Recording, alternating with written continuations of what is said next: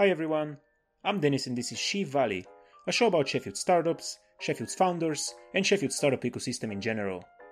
As you know, this podcast exists to increase the visibility of and the connectedness between entrepreneurs in our city. Today's episode is a special one for me. It is with Tom Oates from Midas. If you've been listening to the podcast since last year, you know about the special rubric we do with Tom called The Journey, as we record episodes every few months to track the progress of his startup. And bonus for me is that a conversation with Tom never disappoints and always leaves me with a lot of things I want and need to research and learn more about after. But before we jump into that, I wanted to bring to your attention two events happening in Sheffield in the next month. First, on the 27th of April, we have our first lunchtime startup meetup Sheffield. Who says that lunch break needs to be boring? Not in Sheffield and not for startup entrepreneurs. For them we have an exciting networking event and warm lunch. The tickets for the meetup will finish very soon and we have limited availability. So if you want to attend, please go and get your free ticket right now. The link is in the show's notes. And then you already know what's next on the list. The Startup Week in Sheffield. The event of events. 55 hours of building startups, meeting new people, having lots of fun, learning tons. I can't recommend Startup Week in Sheffield enough, so the best thing for you to do is go to the show's notes now, click the link that will take you to the page of the Startup Weekend and get yourself a nice early bird ticket for 25 quid, as the general ticket price is 40. And for all the cool listeners of this podcast, I have a great discount code to add for extra 20%, which you can use on your early bird ticket too, decreasing the price to only £20 for the whole weekend, including 7 meals, mentoring from local professionals with high expertise, and few surprises that I'm not gonna give out so soon. But enough for the meetup, enough for the Startup Weekend, now it's time to focus on Tom Oates and Midas. Enjoy the show. I'm here with Tom Oates from Midas. This is his third time on the podcast. Hi Tom, how are you doing today? Hi Dennis, yes I'm good, thank you. How are you? Not too bad, not too bad. I realized that last time we actually recorded in person, so this is the first time we're recording through Zoom again since about 10 months ago. Wow, yeah, time flies when you're having fun, doesn't it? It does. It's forming out to be a proper journey. This rubric we're doing with you, which I'm quite happy about, because there was always the chance that after the first episode we never spoke again, and it was left there. So I'm happy to be bringing you back for the third time. Genuinely appreciate your time, mate. No, thank you. No, it's good. It's good to be here, Dennis. It's good. I know we just had a chat offline, didn't we? About It's taken a bit of effort to get this in the diary or make it stick in the diary, but we got there. So yeah, appreciate it. It's good to talk. Yeah, I think it was 3 or 4 times at least we had to reschedule, either because of you or because of me, last moment things. Well, we're here. That's what matters. I would like to start by asking you to reintroduce yourself, just for people who might have missed the previous episodes we recorded. Just who you are, what are you doing, why are you on the podcast? Yeah, no problem. So yeah, my name's Tom Oates. I'm founder of a startup called Midas. Midas stands for My Data as a Service. We're looking to give everybody on the planet visibility, control and value of their personal data in the digital world. So quite an ambitious vision, but yeah, we'll see how far we get.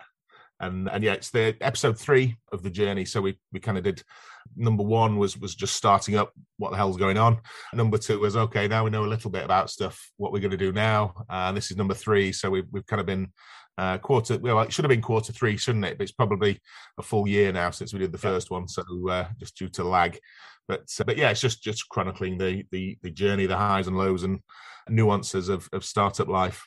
Yeah, absolutely. Last time we recorded first in May 2021, then in August 2021, which there were only 3 months between those. But now we're recording after, so the last time I recorded was August, and now it's March. So it's been 7 months. It's been a It's been a while now. So I'm sure that there's also a lot more to talk about. So we might as well just dive into it. Yeah. Great. So what happened since we spoke last? Take us through the timeline since August 2021 and the most important milestones.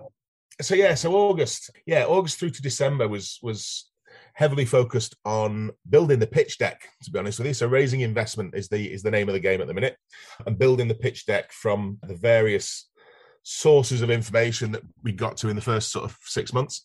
So we did a hell of a lot of research into our product and positioning, and it was basically building the pitch deck around that vision, pulling together the potential MVP of what the product could be, and skinning that down into the minimum viable product that we thought we could get, putting all that together in the deck, and then working on getting investment. So reaching out to investors, having various conversations with them.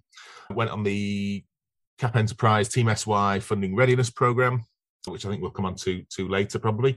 But yeah, it's the latter half of last year was all around consolidating all the information we had, parsing it into a consumable, digestible pitch deck, really, to go touting around looking for some cash. And now, since January, what happened with the program for Team SY, and then what's been happening since the start of the new year? Yeah, so the Team SY program, funding fit program, got a lot of really good information around what investors want to see, what investors at different stages of investment want to see, and how to tell the story depending on what your particular circumstances. So that was really good. Got some really good information. We went forward for demo day, which was the end of January, and we pitched live, which was weird, not doing it over Zoom. But yeah, pitched to, I think there were 8 or 9 different investment houses, which is really good. Had some good one-to-ones with them and still talking to a number of them. No investment yet, but yeah, got some really good feedback, got some really good insights, and yeah, got some really good conversations going. That current status is we're still in that position. We're still searching for investment. We have had a number of other activities going on in parallel. Obviously, we can't stand still. So yeah, so there's been things going on, but the main focus over the last 6 months has really been getting ready for investments, pitching, and then acting on it. What do you think is going to take from the moment? Let's say that moment now is moment X, and moment Y is the moment Midas gets investment. What needs to happen for you to secure that investment? So my big learning, and you know, it sounds obvious when you say it out loud, but the big learning is that because we haven't got a product at the minute, so I've got a prototype. One of the things we did back in November, December was actually build a prototype just to get a look and feel, understand what it was, where the positioning was, and also have that available for investors to kind of touch and feel. So yeah, so one of the big learnings is, although everyone says, no, you don't need a product, you just need the concept, all your research and et cetera, it's hard to do it. It's really hard to do it without having an actual product or something there for somebody to look at. So with that in mind, we've started to think about what that is and how we can start building without investment. Yep. And one of the things we've been doing is searching for potential co-founders, technical co-founders, to come on board and start helping us actually put this thing together. We're talking to, well, we spoke to a number of people, but we're kind of speaking to this one guy, and we're hoping to dot the I's and cross the T's pretty soon, get him on board and actually start building the MVP, which will be really good. So doing that in parallel with still wanting to raise investment, still needing to raise investment to get it where we want to go, but not sitting still and doing nothing until we get some cash. But yeah, it's been a bitty 6 months, to be perfectly honest. It's kind of, doesn't feel like there's been solid progress, but there's been a hell of a lot of activity going on. There's been a hell of a lot of general business admin going on, company registrations, SEIS applications, all that kind of stuff going on. Tech co-founder, shareholder agreements, all that kind of stuff, the boring bit. Yeah. So that's all been going on, but it's all been kind of hopefully building towards getting us to that next rung on the ladder. But yeah, we're not quite there yet. I want to ask you something about the boring bit, because the boring bit is something that generally no one speaks about. Yeah. And I feel that there might actually be a gap in there where people thinking of building a business, they don't really consider the boring bit. And when that time comes, it actually comes off as a bit of a surprise, because I'm sure that it's not, although it's boring, I'm sure that it's time consuming and it's not easy and it's not simple, is it? No, I mean, it's not difficult. Yeah. There's loads of information out there of things you need to do, how you need to do them. The whole compliance, HMRC and government websites have literally got it step by step, everything you need to do what you need to do. It's just, you've got to go through it. You gather whatever it is you need, the information to put into whatever application you're going through. Yep. It's quite funny. I had a conversation with David of Paper Mill and Jim DeWitt at Stream. Yep. Around how boring is payday these days. You're running payroll for various people and trying to get money into. Yeah, running payroll is not one of the things you think about when you're starting a startup. But yeah, it's all necessary stuff. And the kind of the admin, business administration. That's what an MBA is called, isn't it? Master of Business Administration. Yep. There's a lot of business administration.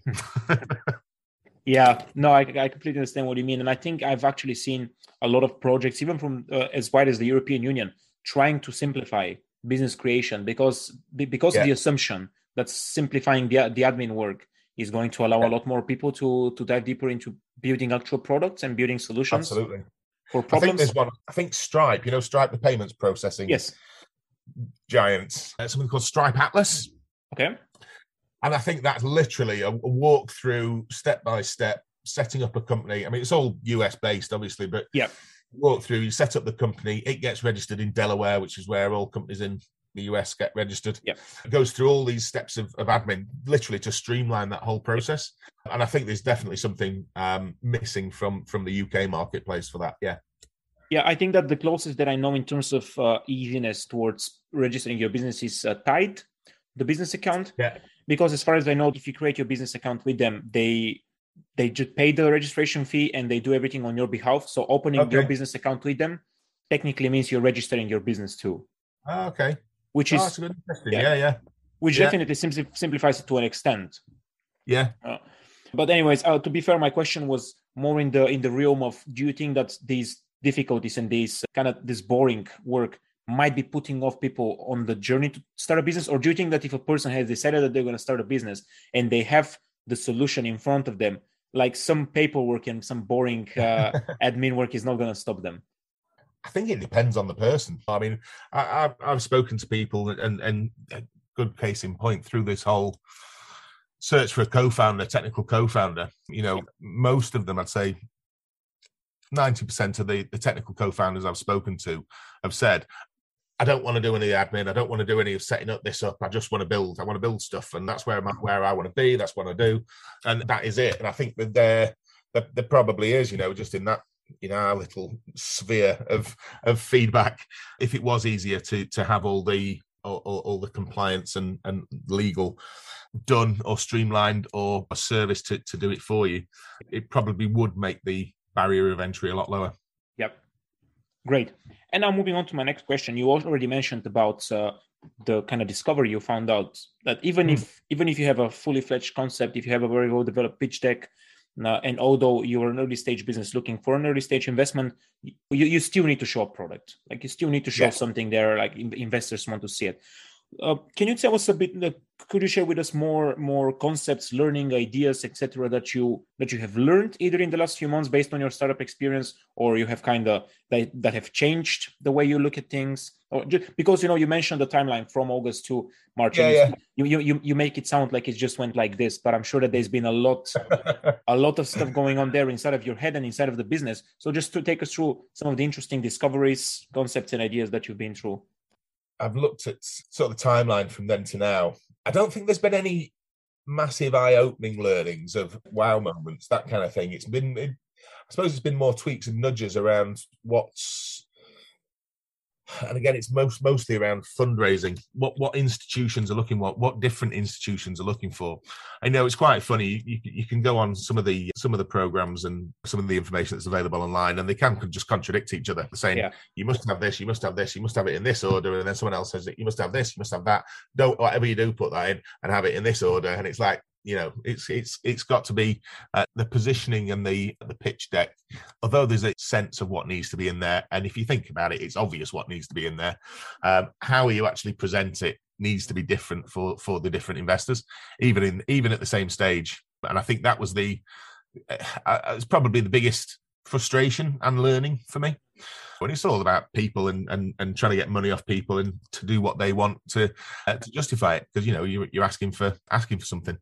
So it's not a problem per se, but I think it's more a frustration in that it's never done, and you are constantly having to tweak it and tune it for the audience. It's not just do it and send it out as a blanket approach. I mean, I did think about this when we were talking about when I just reviewed the questions that you sent through, and whether the Midas concept puts me in a slightly different position to perhaps something that's more understandable. The concept itself is quite taking control of your personal data. It's quite a new concept. There are things out there that are doing it, and obviously the maturity of the general public around how data is used is getting better every day. But it's not like we do something that's already out there, we just do it better. Yeah. There's not a lot out there at the minute to compare it to.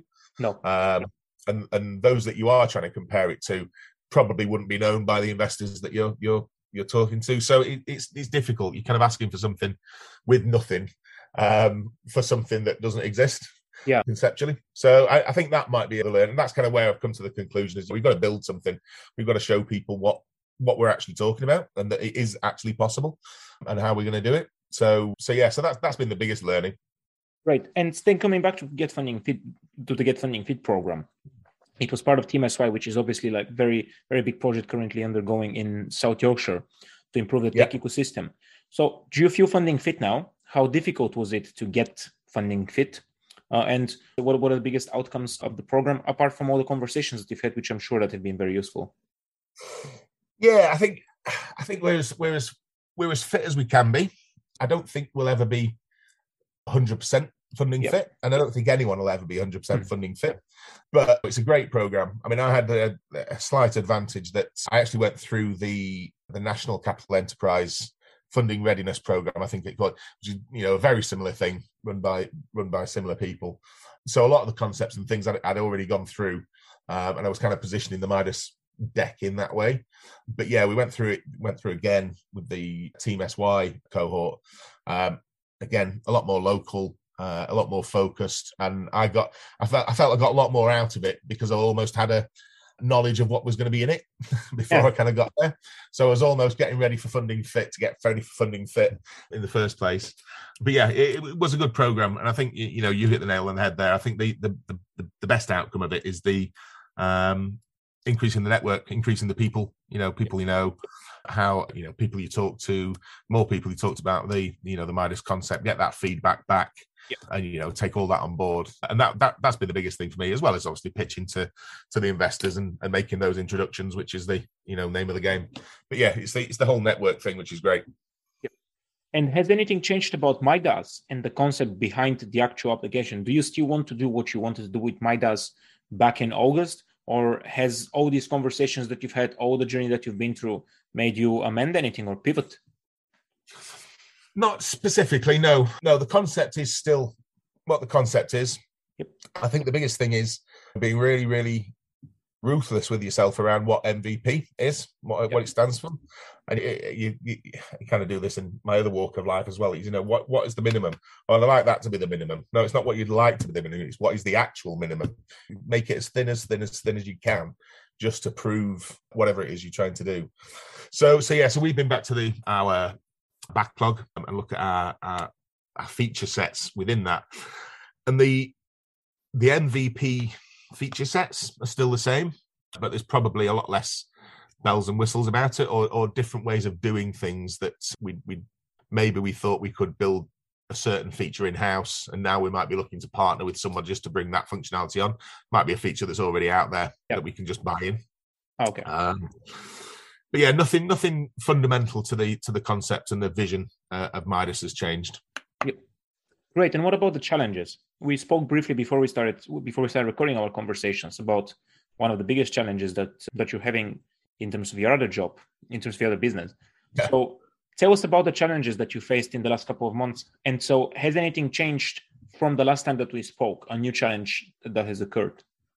Yeah, there's been a couple of things that kept me otherwise engaged through that period.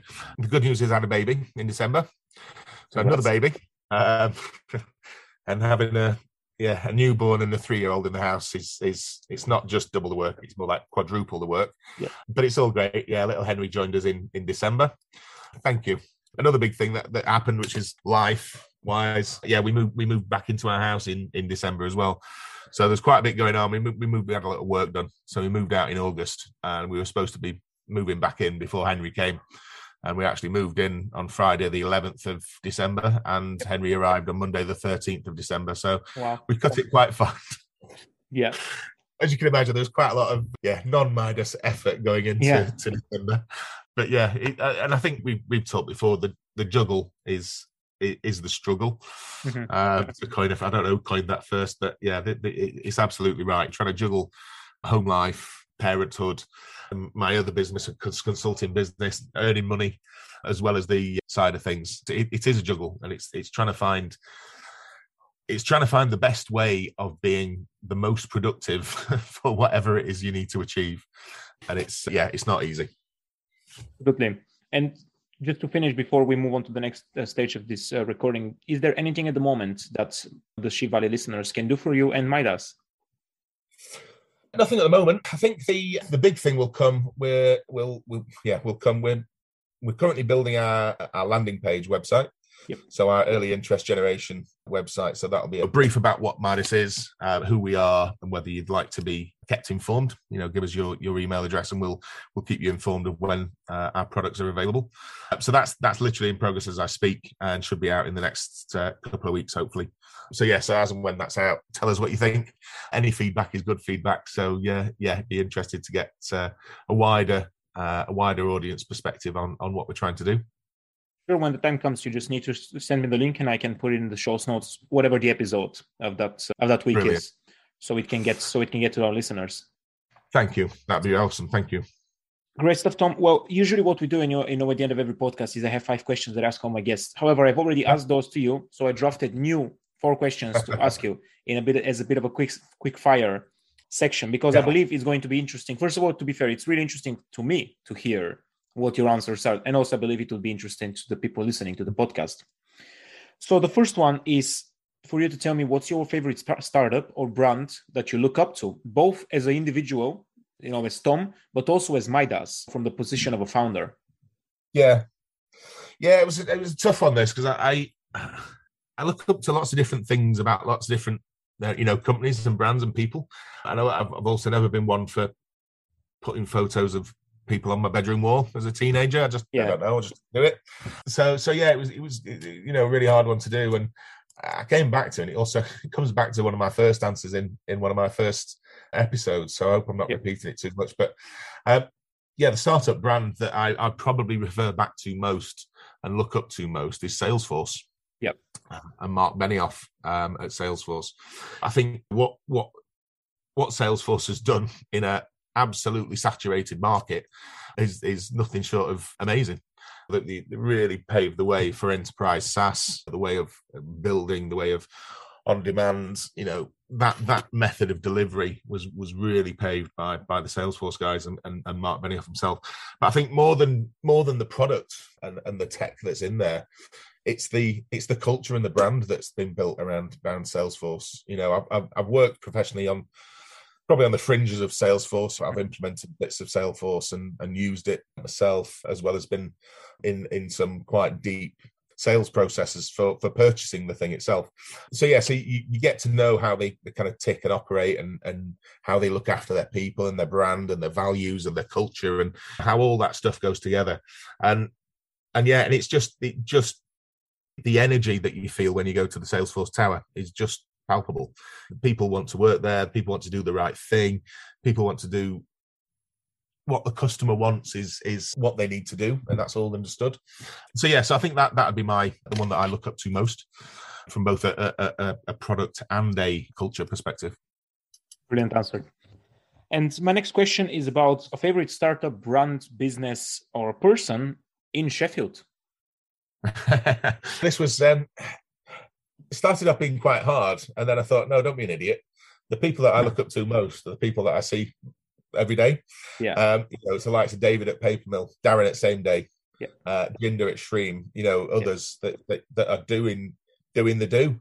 They're there, they're inspiring to me. They're people to talk to about if I'm having a bad day or if I can't be arsed with something, they'll tell me to shut up or do what I need to. They're my inspiration. They're who I look up to. They are trying to do something. They are trying to make a difference, and they're all bloody good people. And the Cooper project that fell in with this crowd is fantastic for that. It does bring a lot of like-minded people together. And I think if you're out there listening to this and thinking, I could do with doing something, but I don't know where to start, just give Tom or Rose a shout at Cooper Project, and they will point you in the right direction. And you'll get a lot out of it.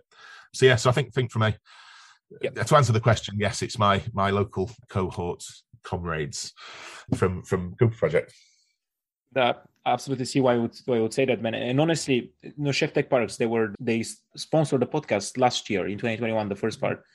So I always speak very highly of them, not because of the sponsorship, obviously, but just because the Cooper Project is genuinely one of the programs in the city. I would recommend to everyone who's at the stage to join it, because it's to me it's one of the net positive programs in the city for a startup.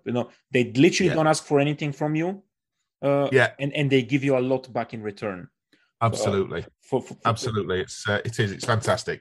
Yeah, because there's a lot of great, like obviously Twinkle Hive, great accelerator. They invest money in it. They invest, I think, up to 250 or 1 million, doesn't matter. But they take equity. They take equity. And truth be told, I'm going to be very transparent. The Cooper Project have been able to build much better community around, specifically for Sheffield, with the Cooper Project rather than the Hive. No disrespect to the businesses in the Hive. There's some amazing businesses on the platform. Obviously, different stages as well. Cooper Project is early stage. Hive is developed startups and scale-ups. But just really shout out to Cooper Project. I'm always pinpointing people who are in early stage to go there, because it is definitely worth it. And it's happy to see that that the member of the cohort is happy with the place and is recognizing the importance of the community and really getting the value from it. Yeah, very much so. Very much so. I think, it's hard enough to do this anyway. So to do it on your own without that kind of support of people and place to go would be nigh on impossible. So yeah, very much recommend it. Brilliant. My third question is, again, to tell me one startup, brand, product or service, but this time one that people should avoid. I don't know if I've probably mentioned this to you in not in private, but off podcast. But my pet hate, although I use it, is social media. I absolutely hate the thing, and I think it's going to be our generation's version of nicotine, smoking. We're going to, in 2050, people are going to say, those people back in 2010, 2011 using social media every day like it was normal and it wasn't harmful. We get to 2050 and it's banned. You cannot use that machine to do that it's doing today, because I just think it's just so harmful. It's so addictive. I know it's designed to be addictive. So kills your productivity like anything. The amount of fake news and fake propaganda and fake everything that's on there that's used to skew your perspective on the world is just criminal. And I go through this all the time, can I get Midas where it needs to go without using social media? And, the answer is no, I can't. But if I could, I wouldn't be using social media because I can't stand it. I really hate it. I think it's the devil. Yeah, well, my opinion as well. I've been very against social media when I was doing a documentary, Internet Addiction. And to be fair, now I've my position is a lot more balanced, because first of all, my job is related to social media. And also I have to admit, mate, that also, by the way, after conversations with you that I've had, I remember the last time when we spoke back in August, and I asked you a question: do you think that in the future data collection is going to be something that we see as negative, as harmful? And then you told me, no, that's the future. And then I realized that, yes, when you think about data collection from Facebook and TikTok, you're thinking about the most malicious and harmful act of collecting data.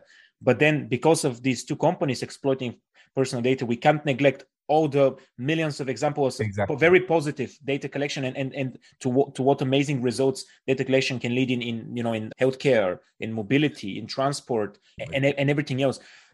And from that point of view, I have even for social media, I believe there's very good things to take from social media. The way, the meetups that I organize and my podcast, I cannot get these in front of as many people as I'm doing without social media, unfortunately, because it's just a better service doesn't exist at the moment.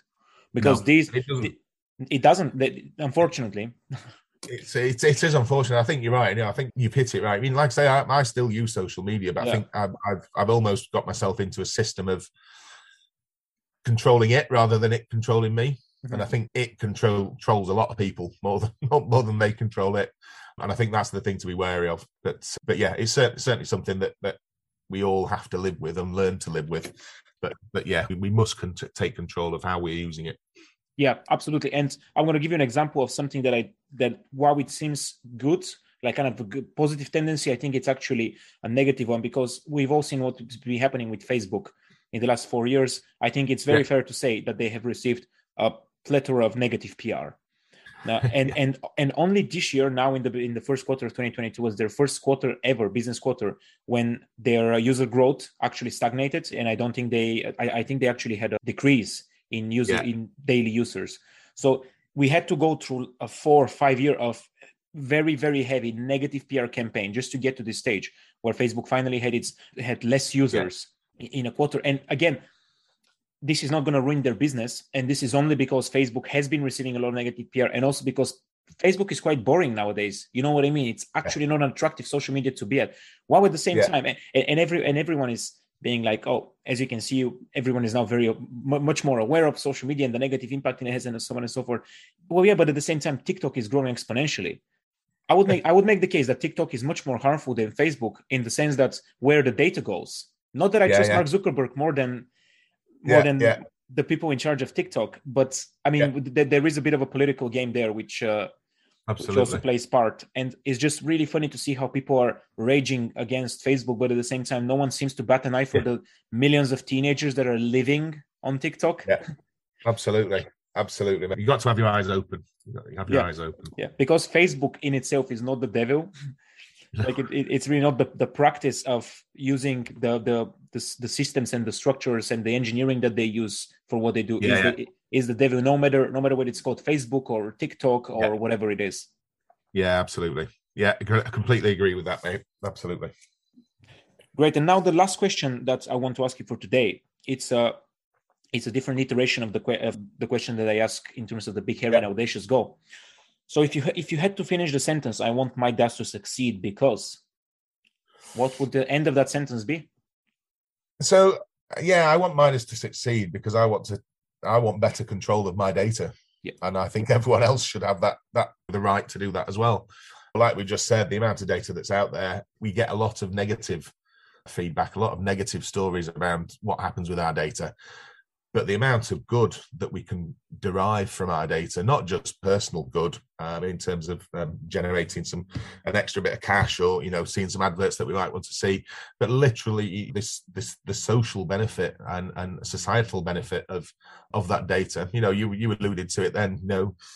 What could we do if we had all this data and we were looking at it with a positive slant? Can we identify patterns and processes and things in there that would help healthcare for one or another? So the amount of data that's out there is huge. We just need a better way of using it and using it in a positive way. That's what Midas is going to help us do. That's the concept. That's the idea. That's the dream. Well, Tom, thank you so much for your time. It was great talking to you. You too. Thanks ever so much, Dennis. It's always a great pleasure to talk with Tom, as he is incredibly knowledgeable, but also very humble and open to hearing other people's thoughts and opinions. I hope you enjoyed our conversations as much as I did. And with that, we've come to the end of today's episode. I hope you're all staying safe, staying healthy, taking care of yourselves, and working hard towards your goals. I'm Dennis, and until next time.